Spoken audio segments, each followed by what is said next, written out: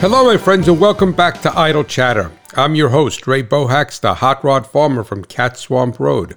And hopefully the sound of my voice has everything going well for you in your life, in every aspect of your life. That is my sincere wish for you. And I want to thank you so much for spending the next whatever with me, because with Idle Chatter, we never know how long it is going to go.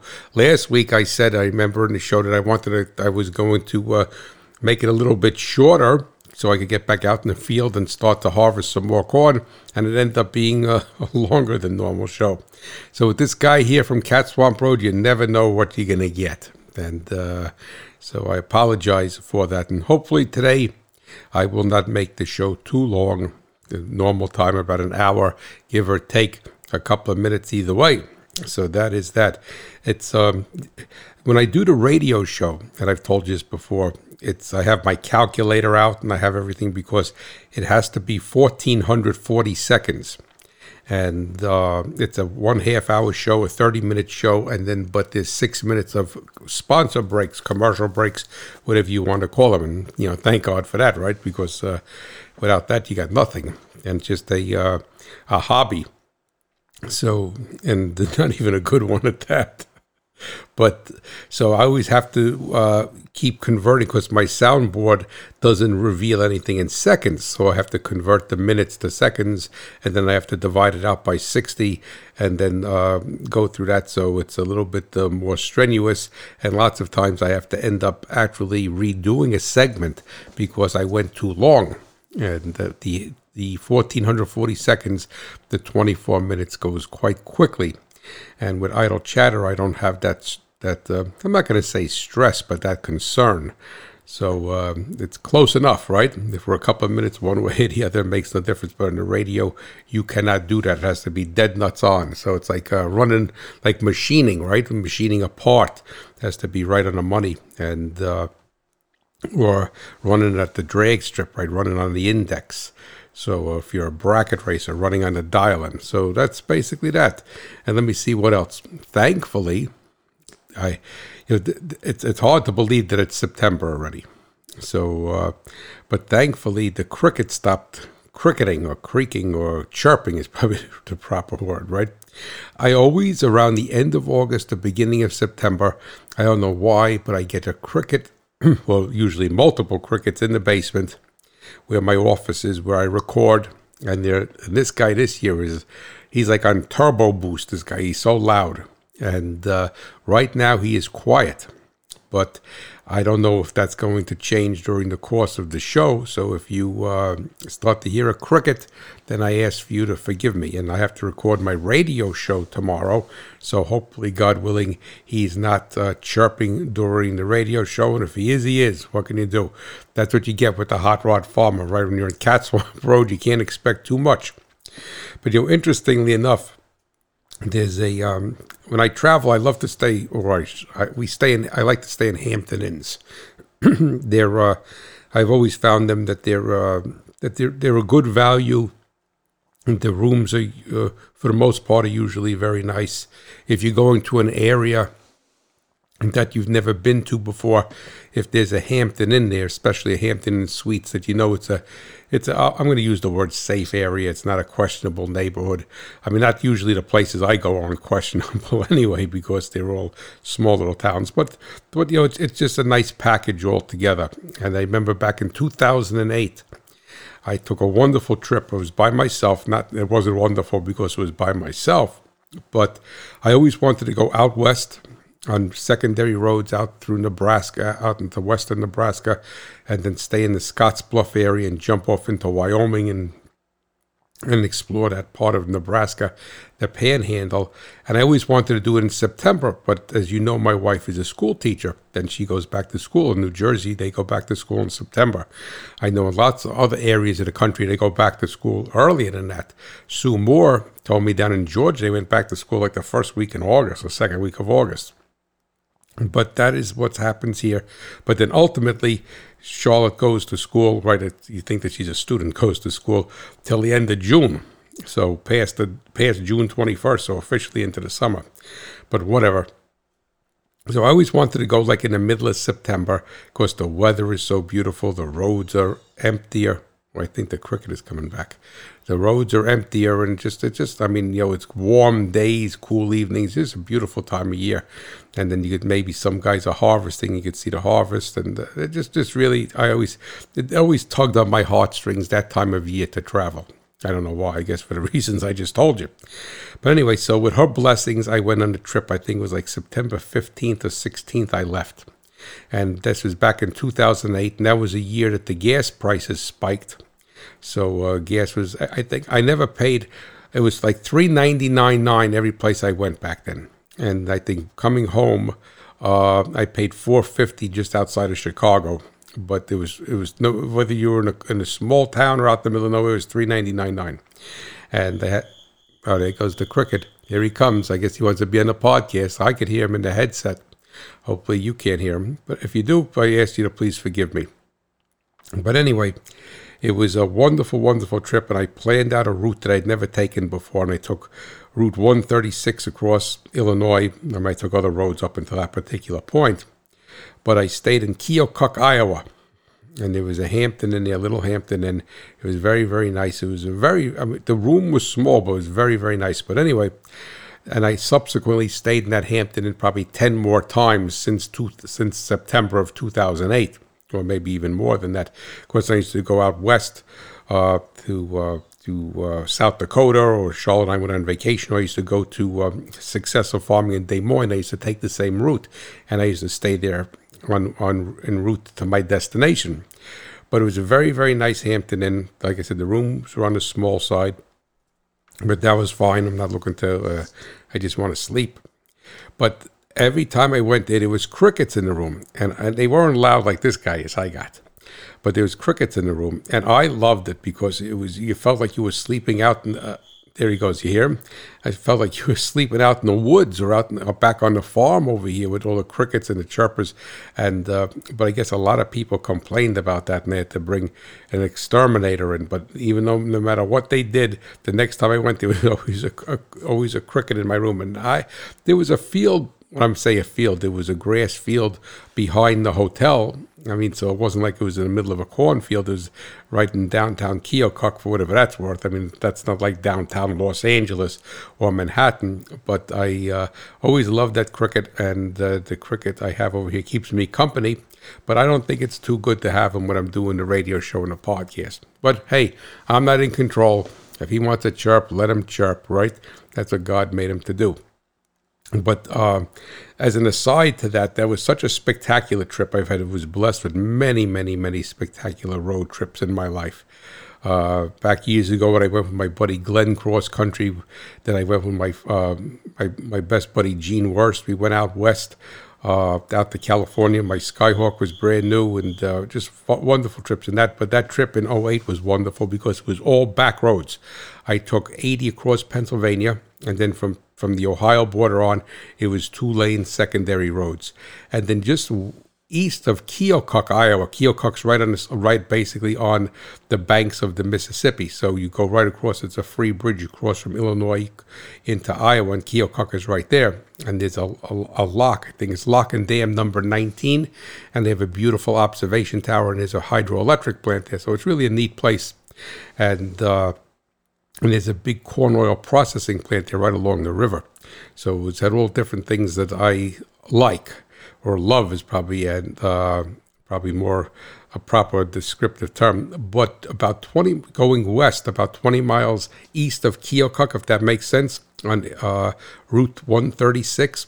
For some reason, I don't know what they were thinking when it's a 2-lane road for hundreds of miles. And then you come around, the road curves around, and you come around the bend, and it opens up to this huge 4-lane highway. 2 lanes eastbound, 2 lanes westbound, and they're far apart, spread apart. And that area there is, I remember the first time I saw it, the sun wasn't going down, it was getting to be late afternoon. And there was a beautiful, beautiful day, and there's just you wouldn't think that you were in Illinois. I mean, Illinois is a beautiful state, but if you were to say something, you'd say, you're in western Iowa or maybe Nebraska, because the fields were so big, and there was this road, there was literally no one on it. So you saw this 4-lane road. I don't know what they were thinking. They built this 4-lane road for about 10 or 15 miles and then went back down to 2 lanes. But I just remember, that's funny how little things in life will stick in your mind. And often I think about what a blessing that trip was, and what a wonderful thing to have eyesight to be able to see that, and to be blessed to be able to have the resources to go on that trip. But I'll never forget that there was just I remember coming around the bend and the road opened up, and I said, what's going on here? Because I was never there before. And, coming from New Jersey, being a New Jersey farm boy, the vastness of the Midwest and then the West and the Great Plains and Nebraska, Wyoming, Montana, Saskatchewan, Manitoba. I mean, I'm just in awe of it, the vastness. And coming from New Jersey, which is the most densely populated state, even though we have a farm, but you don't see that vastness. And I just love that vastness. And I often think about that view the first time I saw it. It was spectacular. And then I got into the hotel with the crickets. So hopefully we don't have the crickets here today, but maybe we will. So this guy, I think he's got he's running nitromethane or something. Because when this guy chirps, baby, he chirps. He's chirping a little bit now. I hear him with the headset on. But thank you for letting me take a trip down memory lane. And that's really what life's about, right? On the Quebec license plates, they have a saying, Je me souviens, I remember. And they still have it to the best of my knowledge. I think it came out in 1978 or 79 that they started to put that in French, Je me souviens, I remember. And I think it's so important to remember things in life. And those memories are worth more than all the money in the bank, right? And all different types of memories of friendships, memory of family, of animals, of wonderful times, and it's just they're blessings, and when they're occurring, we never know what a treasure they will become in our mind. So. That is that. Well, enough of philosophy from the Hot Rod Farmer, right? The Cat Swamp Road philosophy. Well, what we're going to do today is, once again, I'm going to do something a little bit different. And I may have done this before. I don't think I did. But we have over 300 episodes of Idle Chatter. And I think I have 86 episodes of the radio show already, or 87, which is frightening.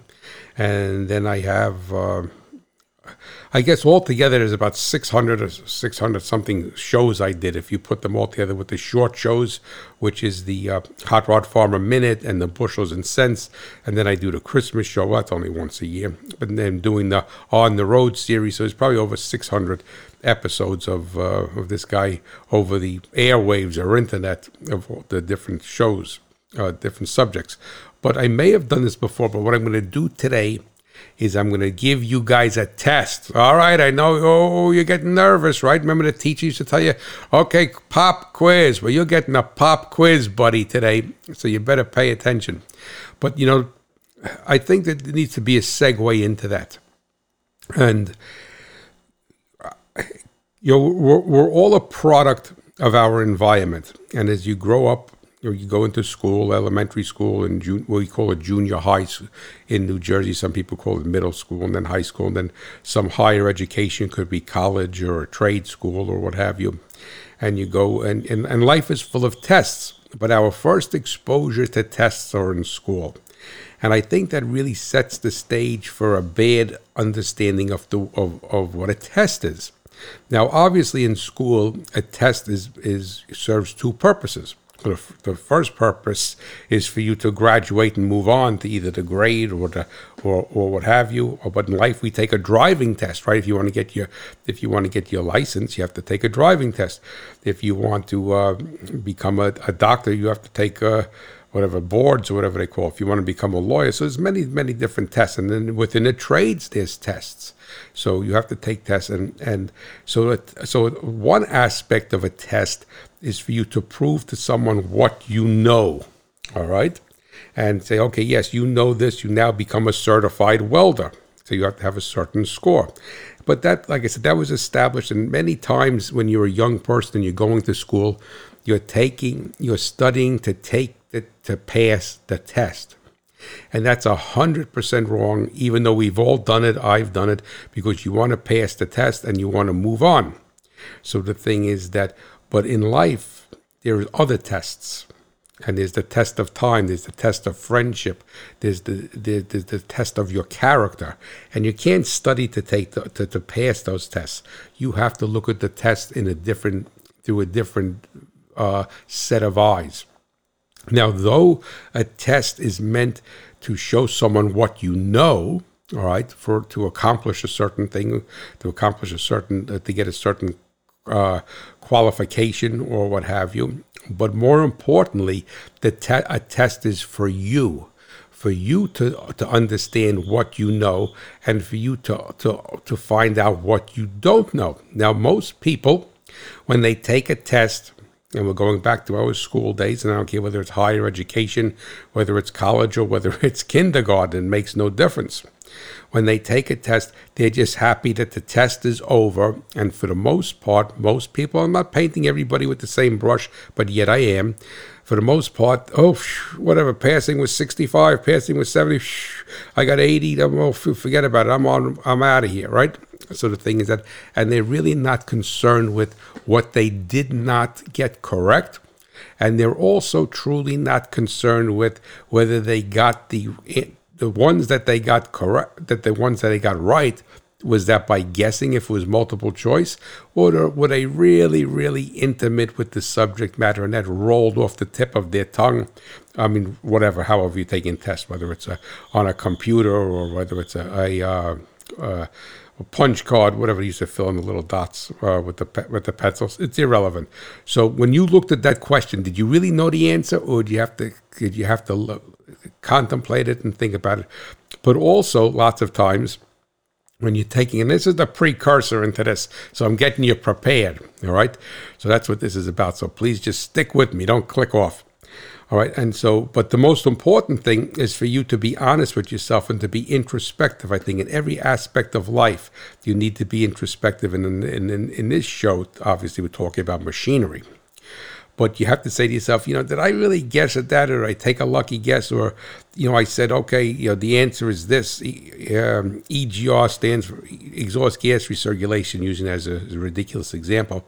And I really don't know what that means, but I know what the letters mean. And, sadly, as you go through life, you will see many professionals. And the professionals could be somebody that is a doctor or a lawyer or an engineer or a judge, right? And you say to yourself, my God, it's frightening because they passed the test to get to where they are, but they really don't know what the heck they're doing, all right?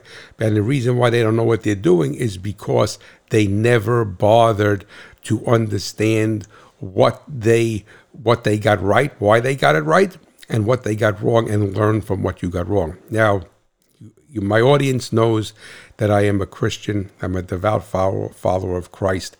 And in life, God gives us tests. But so one of the greatest tests was with Abraham, when God instructed him to sacrifice Isaac, which obviously, if you know the story, at the last second, God told him not to do that, and he supplied a ram for the sacrifice.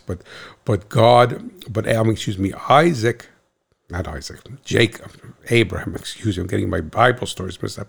Abraham trusted in God and knew that even if he executed that, he was going to be obedient, and God would be able to resurrect his son. Because when he had the servant come with him, he said, we're going to go up to the mountain, and you wait here, and the lad and I are going to come down. And he knew he was supposed to sacrifice his son Isaac. And Isaac means laughter in, I guess that was Aramaic. And because both Abraham and his wife Sarah had him Abraham was 100 years old and Sarah was 90 years old, so way past the age of giving birth. So the thing is that why I'm telling you this is that God did not test. He didn't say to himself, he wasn't sitting on his throne going, I don't know, is Abraham going to listen to me? Is Abraham going to do this or what? So that test was for Abraham for him to solidify his obedience to the Lord. So when we take a test, it's more for us, but we think that the teacher or the instructor or the association or the motor vehicle bureau or whatever the governing body is the bad guy. all right? They're not the bad guy. It's more for us. And then one of the things when I was in college that really irked me is that you'd have a lecture hall and you'd take a test. And then the test, you'd say, okay, fine, you get the results. And whatever you passed, you failed, whatever it was. And you got 80 or whatever it was. And you never knew what you got wrong. And if you didn't get it wrong, you never knew why you got it wrong. And that's not education. That's not learning. So when I used to teach the classes for Mr. Gasket for 13 years, I taught their EMIC program, the programmable fuel injection, which was engine management installation center. So these were people who were going to shops that were going to become dealers for Accel digital fuel injection programmable ECUs and write calibrations. Is that I used to give everybody a 10-question test in the beginning, because I needed to know what they knew, and they needed to know what they knew. And I believe it or not, I've had many people get 0 on that test. And the person would talk, I built this, and I'm going to 850s in the Mustang, and blah, blah, blah. And the guy got, and it wasn't a test on Accel digital fuel injection, because that would not have been fair to them, because they didn't come to the school yet. So it was tests on engine theory, on engine management, on fuel systems. There was stuff they should have known to have been there. And I am not a person who gave gotcha tests, like trying to figure out, because lots of times in life they give you, some, especially in school, they give you a test, and it's more of a test on how to take a test than what the subject matter is. In the early, it used to be NIASE, the mechanic certification test, instead of ASE, and there was more test on how to take a test than it was to actually what you knew about engines and cars or transmissions or what have you. And probably the best school I ever went to, barring none, was back in many years ago when I worked for Allen Test Products. I applied to go to the Ford Motor Company EEC 3, EEC 4 certification class. And it was in the local one was in Teterboro, New Jersey. And because of my association with Allen Test Products, and we were sole supplier to Ford for test equipment, that I was accepted into it. But that was no Mickey Mouse class, because you had to go into that class, and within the first hour, they gave you a test. And the test was was a written test, and it was a practical test. You had to wire up 3 circuits on a board. And you couldn't, and the way they did it is you couldn't, so it was partitioned, so you couldn't, so the other person taking the test couldn't see how you wired up your circuit. And I forgot what the circuits, and if you did not get a certain grade on that test, you were out of there within the first hour and a half.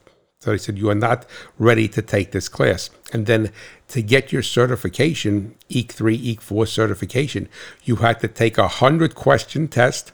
You had to wire up 5 circuits, and then you had to go into the shop, and and they had 2 booby-trapped cars. Obviously, it was engine management. It wasn't the air conditioner or a braking system.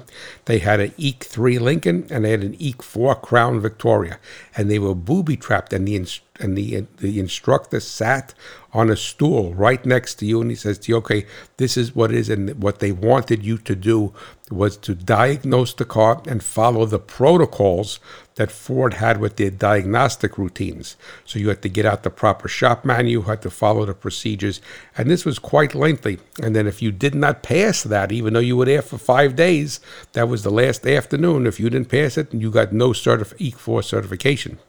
So this is going to sound, so thank God I did pass it, all right? And I passed all of the tests, and I guess I'm saying this humbly, please know that. But, they just give me EEC 4 certification. And like 10 years later, maybe it was 8 years later, I found out that I was, in the history of that school, I was one of the few people that got 100 on everything. So I was already had my engine shop. I was at Allen Test Products, and I met the head of the facility there, and his name was Dieter Lang, really nice older gentleman. And he says, you're Ray Bohacz. He says, you're one of the few people that got 100 in Ford Motor Company's history on everything, and you didn't even work for Ford. So I didn't find that. Maybe I shouldn't have found that, because maybe my head would have gotten swollen, right? So anyway, so what we're going to do today is I'm going to give you some tests. Or that's some test. I'm going to give you, I think, 5 test questions that I have here. Now, granted, I understand that it's going to be a little bit hard because you're not going to see the test in front of you where you could read it. And listening to someone, specifically a podcast, you may be driving the tractor, you may be doing something else, you may be in a shop working, who knows, right? What you're doing. You may be cutting the grass, you may be harvesting crop or what have you. So I understand that. So don't be hard on yourself. But what I am going to do is that I have written these test questions, and they're from my website, and these also, I supply content for Progressive Publishing out of Idaho. And they have Progressive Dairy, I think they have Progressive Forage, and they have something else. They have 3 or 4 different publications. So I supply these test questions, and they run these test questions. I think maybe Progressive Hay, I don't remember. But they run them in their magazines, and it's more like a large format newspaper. I mean, it's nice printed stock. I mean, it's not like newsprint, but it's not glossy paper. The cover is. But anyway, so these are from the latest issue of Progressive Dairy. But what I did with these is that I patterned them off of years ago when I was a young man. I think it was in Popular Mechanics. They had Gus's Model Garage, which I thought was fantastic. And they told a story. So there was a story with it. And then in another magazine, Popular Science, they had tests, and I took these as a kid. All right, look, young kid. And obviously I didn't know that much at that particular point, 7 or 8 years old, but I learned a lot. And the thing is that, and they took it and they wrote the questions as a story. So that's basically, in essence, what I did with these. They're written as a story. And if you like these, you could go to my website, farmmachinerydigest.com, and there's 22 or 23 tests. They're all multiple choice, and that you just read them, choose your answers, submit them. I don't know who you are, all right, and you get the proper answers back. So what we're going to do is we're going to start with that. So you're ready? No, pop quiz. When you clicked in today, you didn't think it was a pop quiz. So I'm going to tell a little bit of a story with each question, and I'm going to read them so that I am not going to wander off into a tangent like I do if you've listened to my show. Okay, so we have question number 1. And the cricket is taking the test. It has been a rough winter, and the gravel road from your place out to the paved 2-lane is more washboard than ever. Your wife tells you her car has a terrible rattle coming from the front end. It sounds metallic, as if the bumper is coming off. Concerned for her safety, you take it for a ride. And she is correct. It makes some racket like a barrel of bolts. You decide to turn around to head back to the farm to check it out, and you notice that when you gently apply the brakes, the noise stops. Baffled, you ask some of your friends if they have any ideas. This is what they say. So it's going to be the same farmer, Farmer A, Farmer B, Farmer C, Farmer D. So the thing is that, again, it's not important for you to remember whether it's Farmer A, B, C, and D. The important thing here is for you to learn is what the proper diagnostic protocol was and what the most likely cause is out of the 4 farmer response I give you. Okay. Farmer A thinks the front wheel bearings are loose, and when you step on the brake, the caliper holds the rotor from moving in and out. Farmer B says that the shock is loose, and with the brake applied, it limits the wheel travel. And Farmer C says that the anti-rattle clip on the pads are either worn or missing. And Farmer D told you that once a car gets a rattle, you can never get it out. All right, there's always a Farmer D floating around.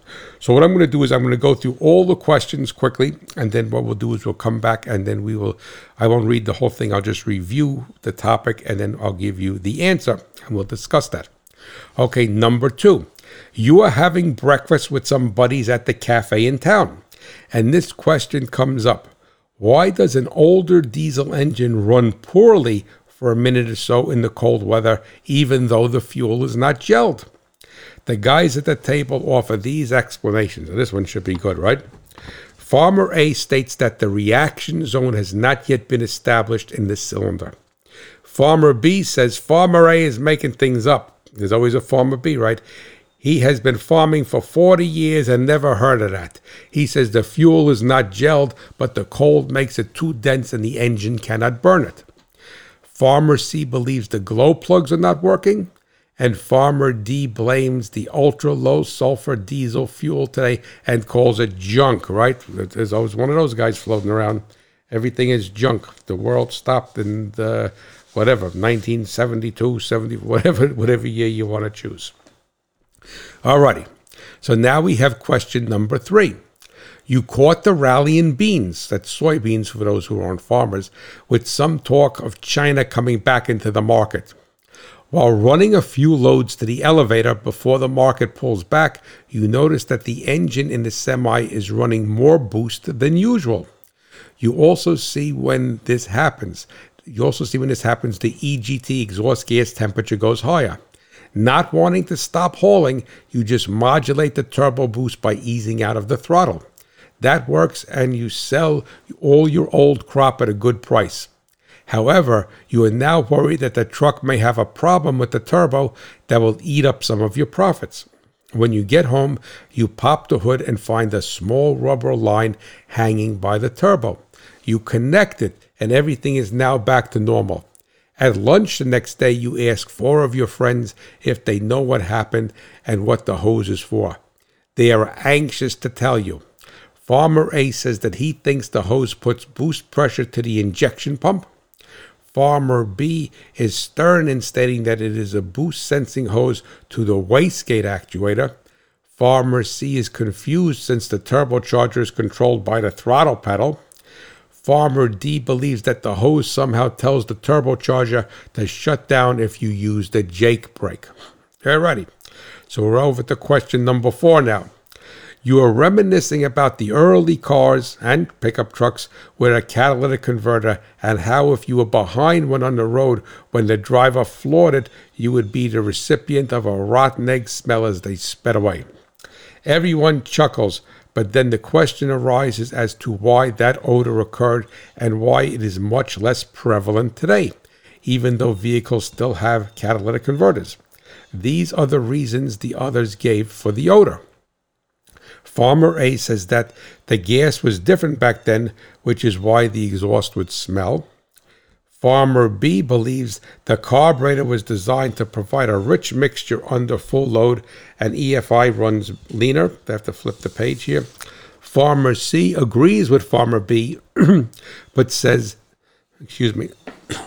I'm banging into everything, says that not only was the mixture inherently richer, but the fuel was also used to shut off the catalytic converter. Farmer D says his cars never did that back then because he would cut off the catalytic converter and junk it. Alrighty, so we have one more question here, one more quiz question. And I guess you could count the chirps on the cricket and see which is the proper answer. Living so far out of town is terrific.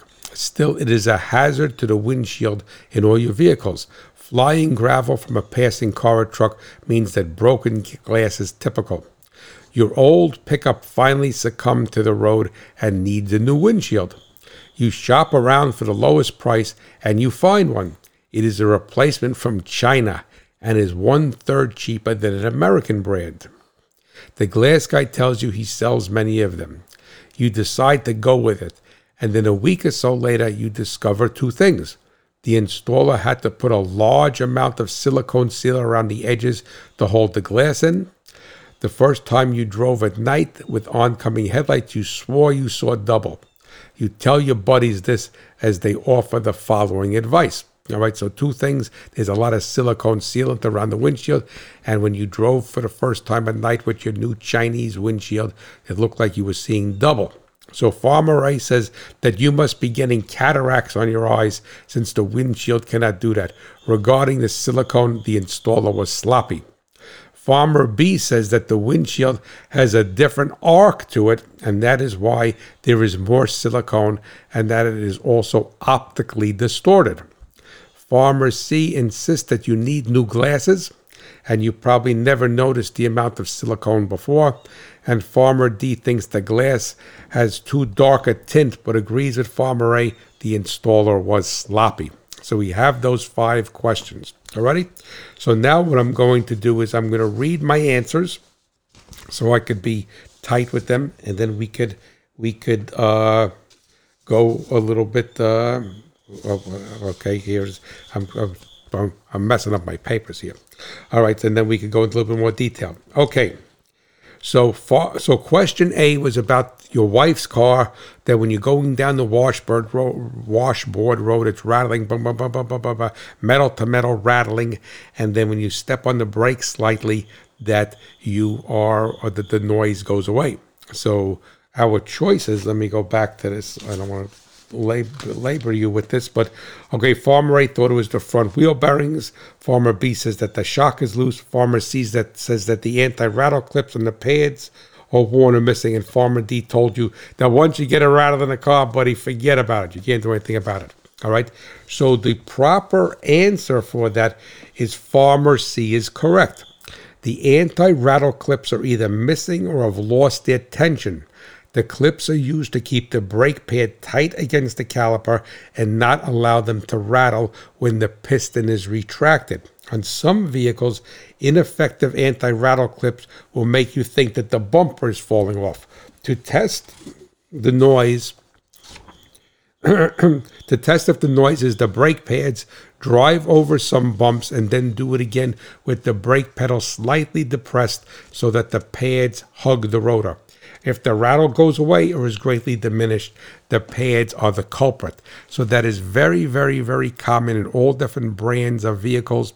Is that, and it's also common out. This is my embellishing on this, or expanding on it, is that lots of times when you buy aftermarket pads, the backing material is not as thick or is made slightly differently, because they say, well, if I move this or if I cut this notch a little bit deeper, that I could fit 4 or 5 different applications or 3 applications, just trying to amortize the cost.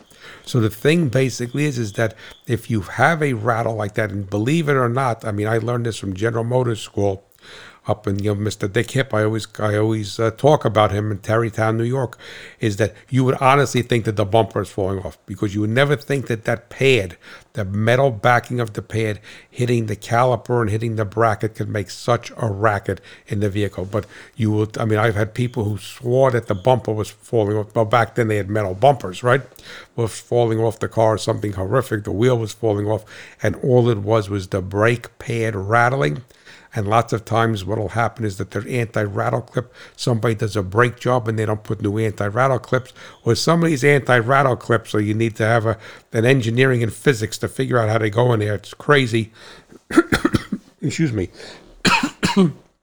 It's crazy, but the telltale is you just want to ride over the same bumps. You want to qualify, find the bump or a rough road that will make it bang, and then very lightly start to apply brake pedal pressure just so you could move that pad out against the rotor. And if the noise goes away, it is 99 chances out of 100 it's the pads. Either the backing is made incorrectly, or the anti-rattle clips are missing, they're installed properly, or they lost their tension. Now, one farmer said it could be a wheel bearing. Right, and I'm not going to say that could never be, but I doubt very much if you were to have, because the wheel bearing, I mean, if you had that, first of all, a wheel bearing would make a groan or a moan and wouldn't make a rattling sound. All right, so that is the anti-rattle clips. Okay, so now we're going to be on to question number 2. How you doing so far? All right, so question number 2 is that you're asking your buddies why an older diesel engine, when you first started for the first 30 seconds or a minute, even if it's not that cold out, runs very poorly and then smooths out. So one farmer says it's the reaction zone has not been established. Farmer B says that he never heard of that the other guy's making stuff up, that it's the density of fuel. Farmer C believes that the glow plugs are not working. And Farmer D says the new fuel is junk, right? So that's what we got there. The new fuel is junk. Let me see where my papers are. Okay, this got to go over here. So, alrighty. Farmer A knows his stuff. both a gasoline and diesel engine, in both a gasoline and diesel engine, a reaction zone needs to be established. That is where the heat from the flame travels to the not yet combusted region. Since an older diesel engine has no other heat source, new diesel engines keep the glow plugs on after the engine starts. The flame becomes partially quenched until a reaction zone is established. On a gas engine, this also occurs. Still, only the flame speed across the bore is impacted. The operator of the engine is unaware of the lack of a reaction zone. Because the flame in a spark ignition engine, the gasoline engine, is ignited by the arcing of the spark plug, there still needs to be a reaction zone, but it does not give you a telltale sign of the engine running poorly or sounding differently, what have you, and it happens much quicker.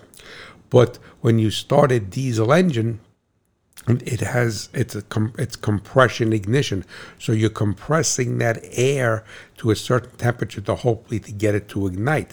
And you have to realize that the glow plug is just a hot ember that's glowing there. So the way it's designed in place is that the fuel and air mixture is pushed near the glow plug and it ignites. So the heat of the glow plug, which is around 1200 degrees, ignites that fuel and air, the diesel fuel and air mixture, and now it starts to propagate away from that, but now it's cold, so it loses heat. And then the flame starts to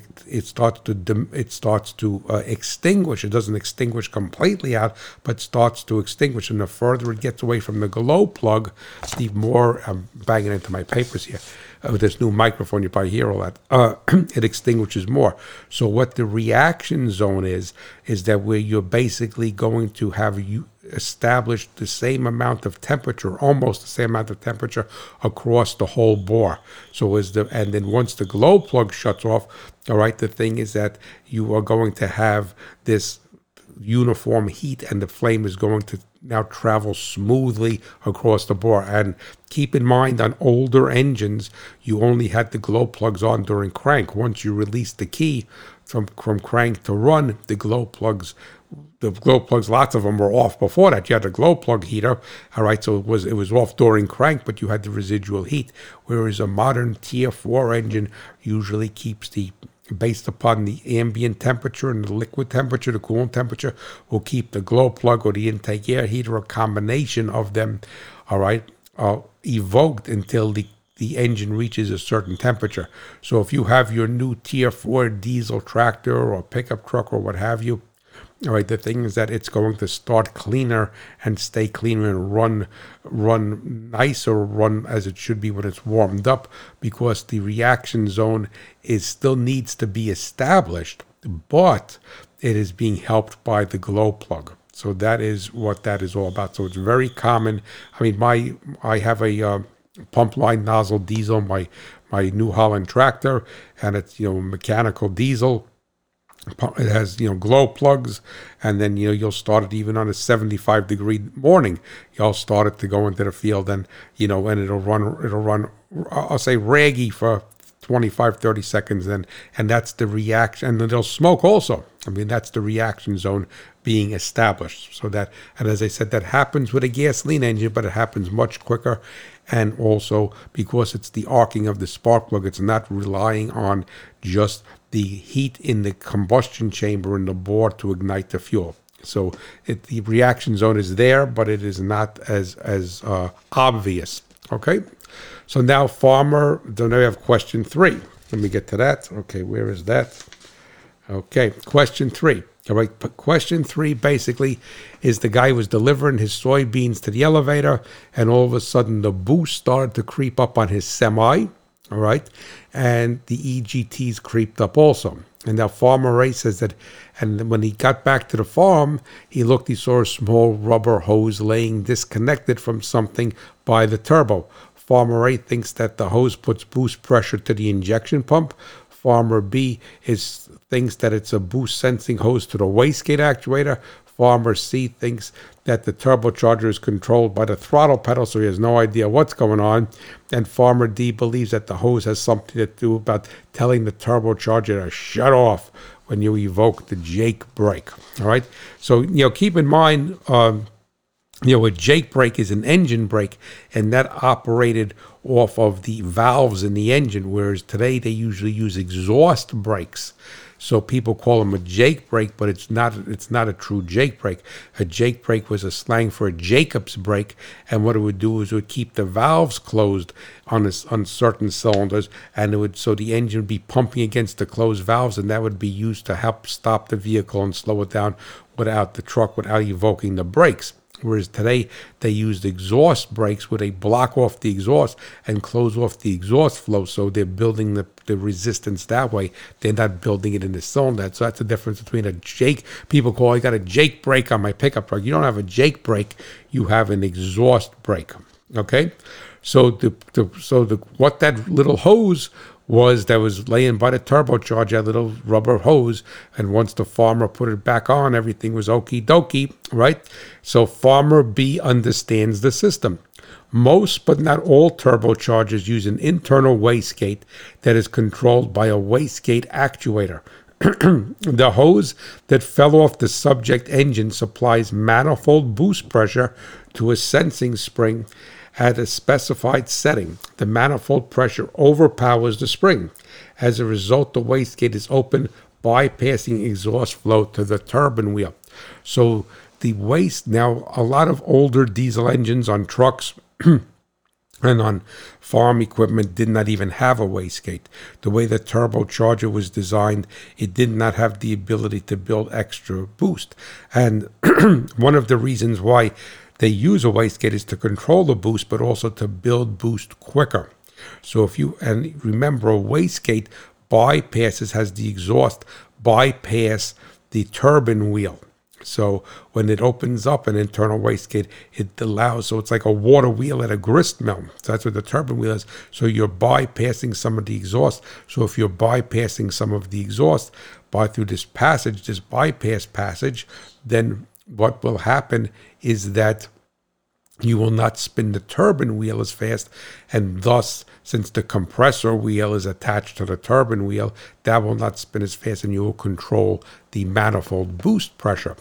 So now, if it has a wastegate actuator that does that, and the hose falls off, then the wastegate actuator never sees boost pressure, and it will not open up the bypass circuit, which is the wastegate itself, and allow the exhaust to bypass that turbine wheel, which some people call the hot side of the turbo, and then it will start to build more and more boost, all right, based upon the load, because you have to remember that boost is based upon the expansion, the heat of the exhaust exiting the cylinder. It has nothing to do, like one farmer said, it's hooked up to the throttle. It's not hooked up to the throttle.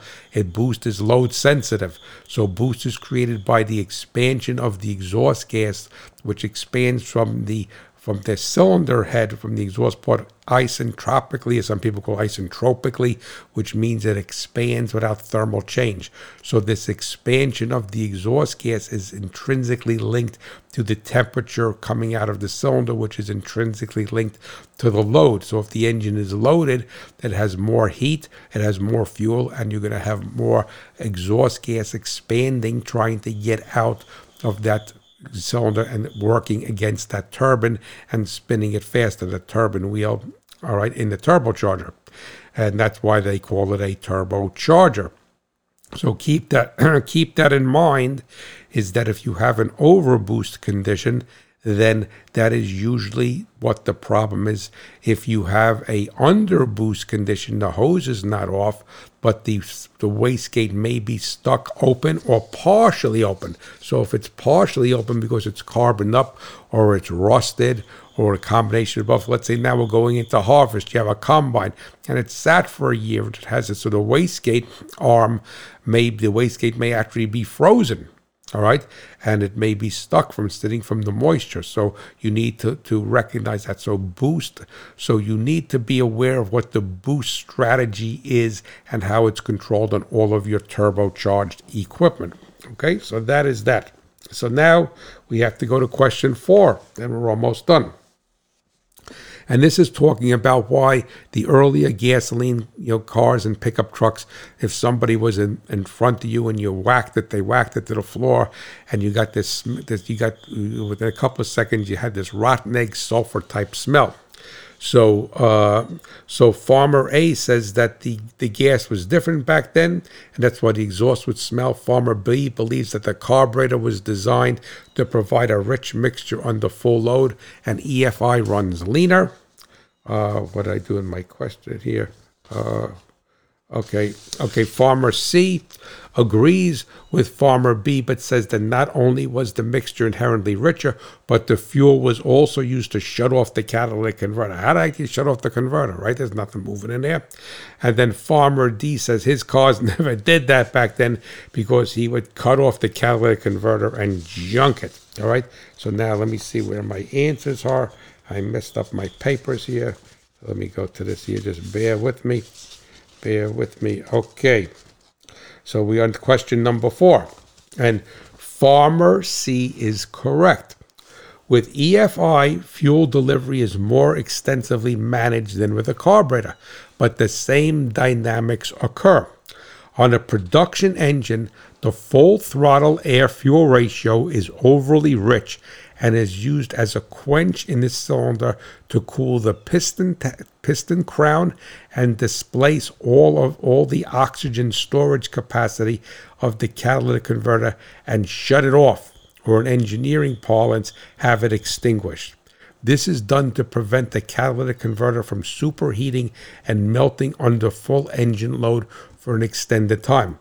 A modern EFI engine will do the same, but in contrast, the carburetor dumped much more of the secondary fuel at one time. The EFI system does it in a more linear fashion. So I was kind of baiting you when he said, how do you shut off the catalytic converter? This doesn't move in there. Well, a catalytic converter, the word catalyst by definition, not just with exhaust systems, means something that speeds up a chemical reaction without itself becoming consumed. So a catalytic converter, its job is to convert the exhaust emissions, and we're not going to get too deep into that, right, to something that is more benign. And it needs to see an air-fuel ratio of about 14.7 to actually 14.67 to 1 to be the most efficient. And that efficiency is called the conversion process. And if you have an OBD2 vehicle, pickup truck, car, SUV, and it sets a catalytic converter efficiency code, that is what it's looking at the amount of conversion that is being experienced, all right, a certain conversion rate. Now, what will happen is that, let's say, okay, you're hauling a gooseneck trailer with a load of cattle. Let's say, I don't like cattle. So let's say you're hauling a load of fertilizer, all right, and you got this gooseneck trailer hooked up to your gasoline-powered pickup truck, and now you're going up a long hill, and you mat this thing to the floor. But what will basically happen is that the air-fuel ratio is going to go richer. On most engines, the peak horsepower will be made with around a 12.9 to 13.0, 12.7, let's say 12.7 to 13.0 air-fuel ratio versus the 14.7 at cruise. The whole problem is that if you kept that air-fuel ratio at, let's say, 13.0, and you're pulling this long grade in this gasoline pickup truck with this heavy load on the back, or you get this thing whacked to the floor, matted, all right? The thing is that the converter, even though it will still be functional, and what we mean by functional is the conversion process will still be taking place, albeit at a less efficient rate. But the problem is that when you overfuel the converter, is that the temperature goes up. So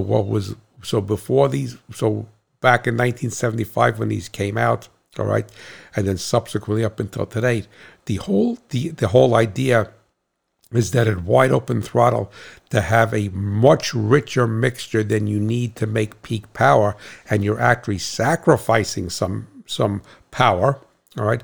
And what you want to do is you want to dump a lot of fuel and you're going to dump a lot of fuel because you say, well, hot rod, you just said it's going to overheat the converter. No, you want to give it a tsunami. You want to give it a tidal wave of fuel that you actually wash out the converter. And that's the term that's used. So the converter shuts off. So the conversion process is no longer happening. How does it do that? Because for the converter to generate heat and for all of this to function, it needs to have oxygen. And the converter is able to store, the catalytic converter is able to store oxygen. It's identified as its oxygen storage capacity, right? You're not going to see this and learn this anywhere. I'm not bragging. All right, so what happens is that because a basic tenet of physics is that you cannot have two things in the same place at the same time. If you dumped a lot of fuel in, then what will happen is that you will displace the oxygen storage capacity. And even though the fuel is very rich, the converter will shut off, it will extinguish like any, I'm not going to say flame because there's really not a flame in there, but you're going to extinguish it. And then even though you're running a rich mixture and you're pulling this trailer up a long grade, a 10-mile grade, and you got this bad boy matted, right? And this thing is singing like anything, all right? You will not hurt the catalytic converter. Now, back to the original question is that why did the vehicle smell like that? Because as the converter was en route, for lack of better terms, to being extinguished, it became superheated for a few seconds, and then that was what would cause the sulfur smell. Once it became extinguished by displacing all of the oxygen storage capacity, is that the converter would no longer smell and its temperature would drop.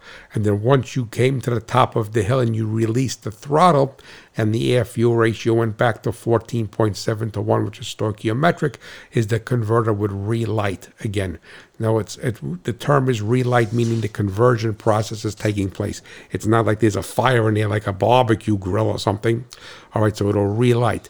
So the thing is that when you smelled that years ago, or if somebody had the carburetor adjusted wrong, or even on a modern engine, if you have it's running rich for some reason, you will smell that sulfur smell, but it will not be as intense as it was back in the old carburetor days, because the carburetor, when the person dumped it to the floor, the carburetor was basically very digital in the sense that once the secondaries, or even if it was a 2-barrel, didn't have the secondaries, and it dumped fuel, it was very digital, whereas the fuel injection, it has the ability to bring it on and extinguish the converter. But if you have a 2022 pickup truck, gasoline, or you have a 1975 pickup truck, gasoline, and the converter is still on, the dynamic of shutting off and extinguishing the catalytic converter under high load conditions is still the same.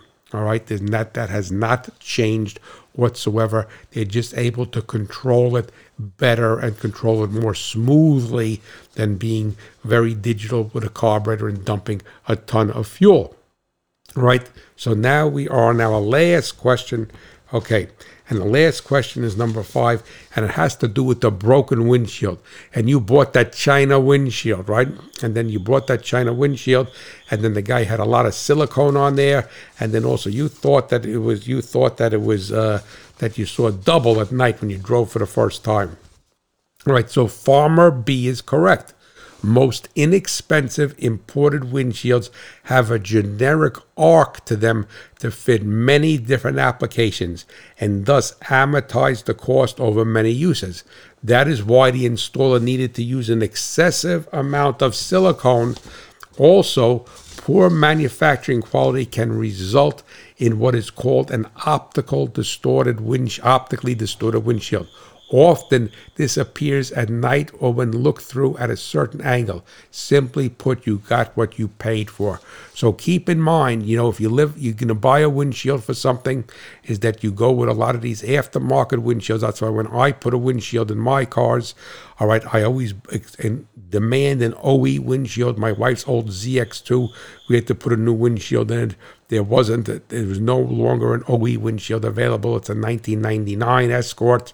All right, same windshield as my 4-door Escort. And the thing is that prior to that, she had a broken windshield, and I got a Ford windshield for it.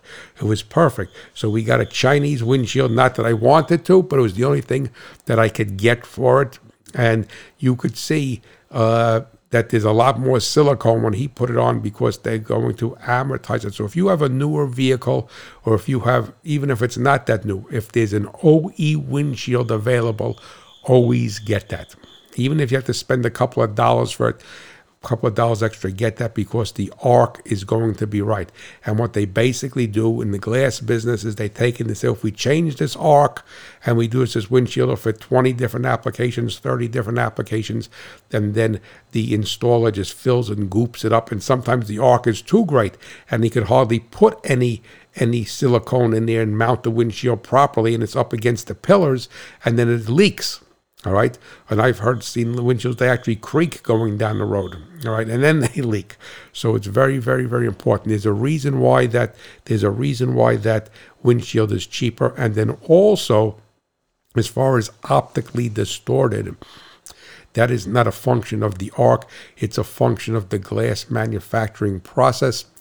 And it's very, very common. I'm not going to say you cannot get an OE windshield that is optically distorted, but it's very rare. Keep in mind that for all intents and purposes, the OE stuff, and whether it's farm tractors, combines, cars, pickup trucks, is much better quality than anything in the aftermarket.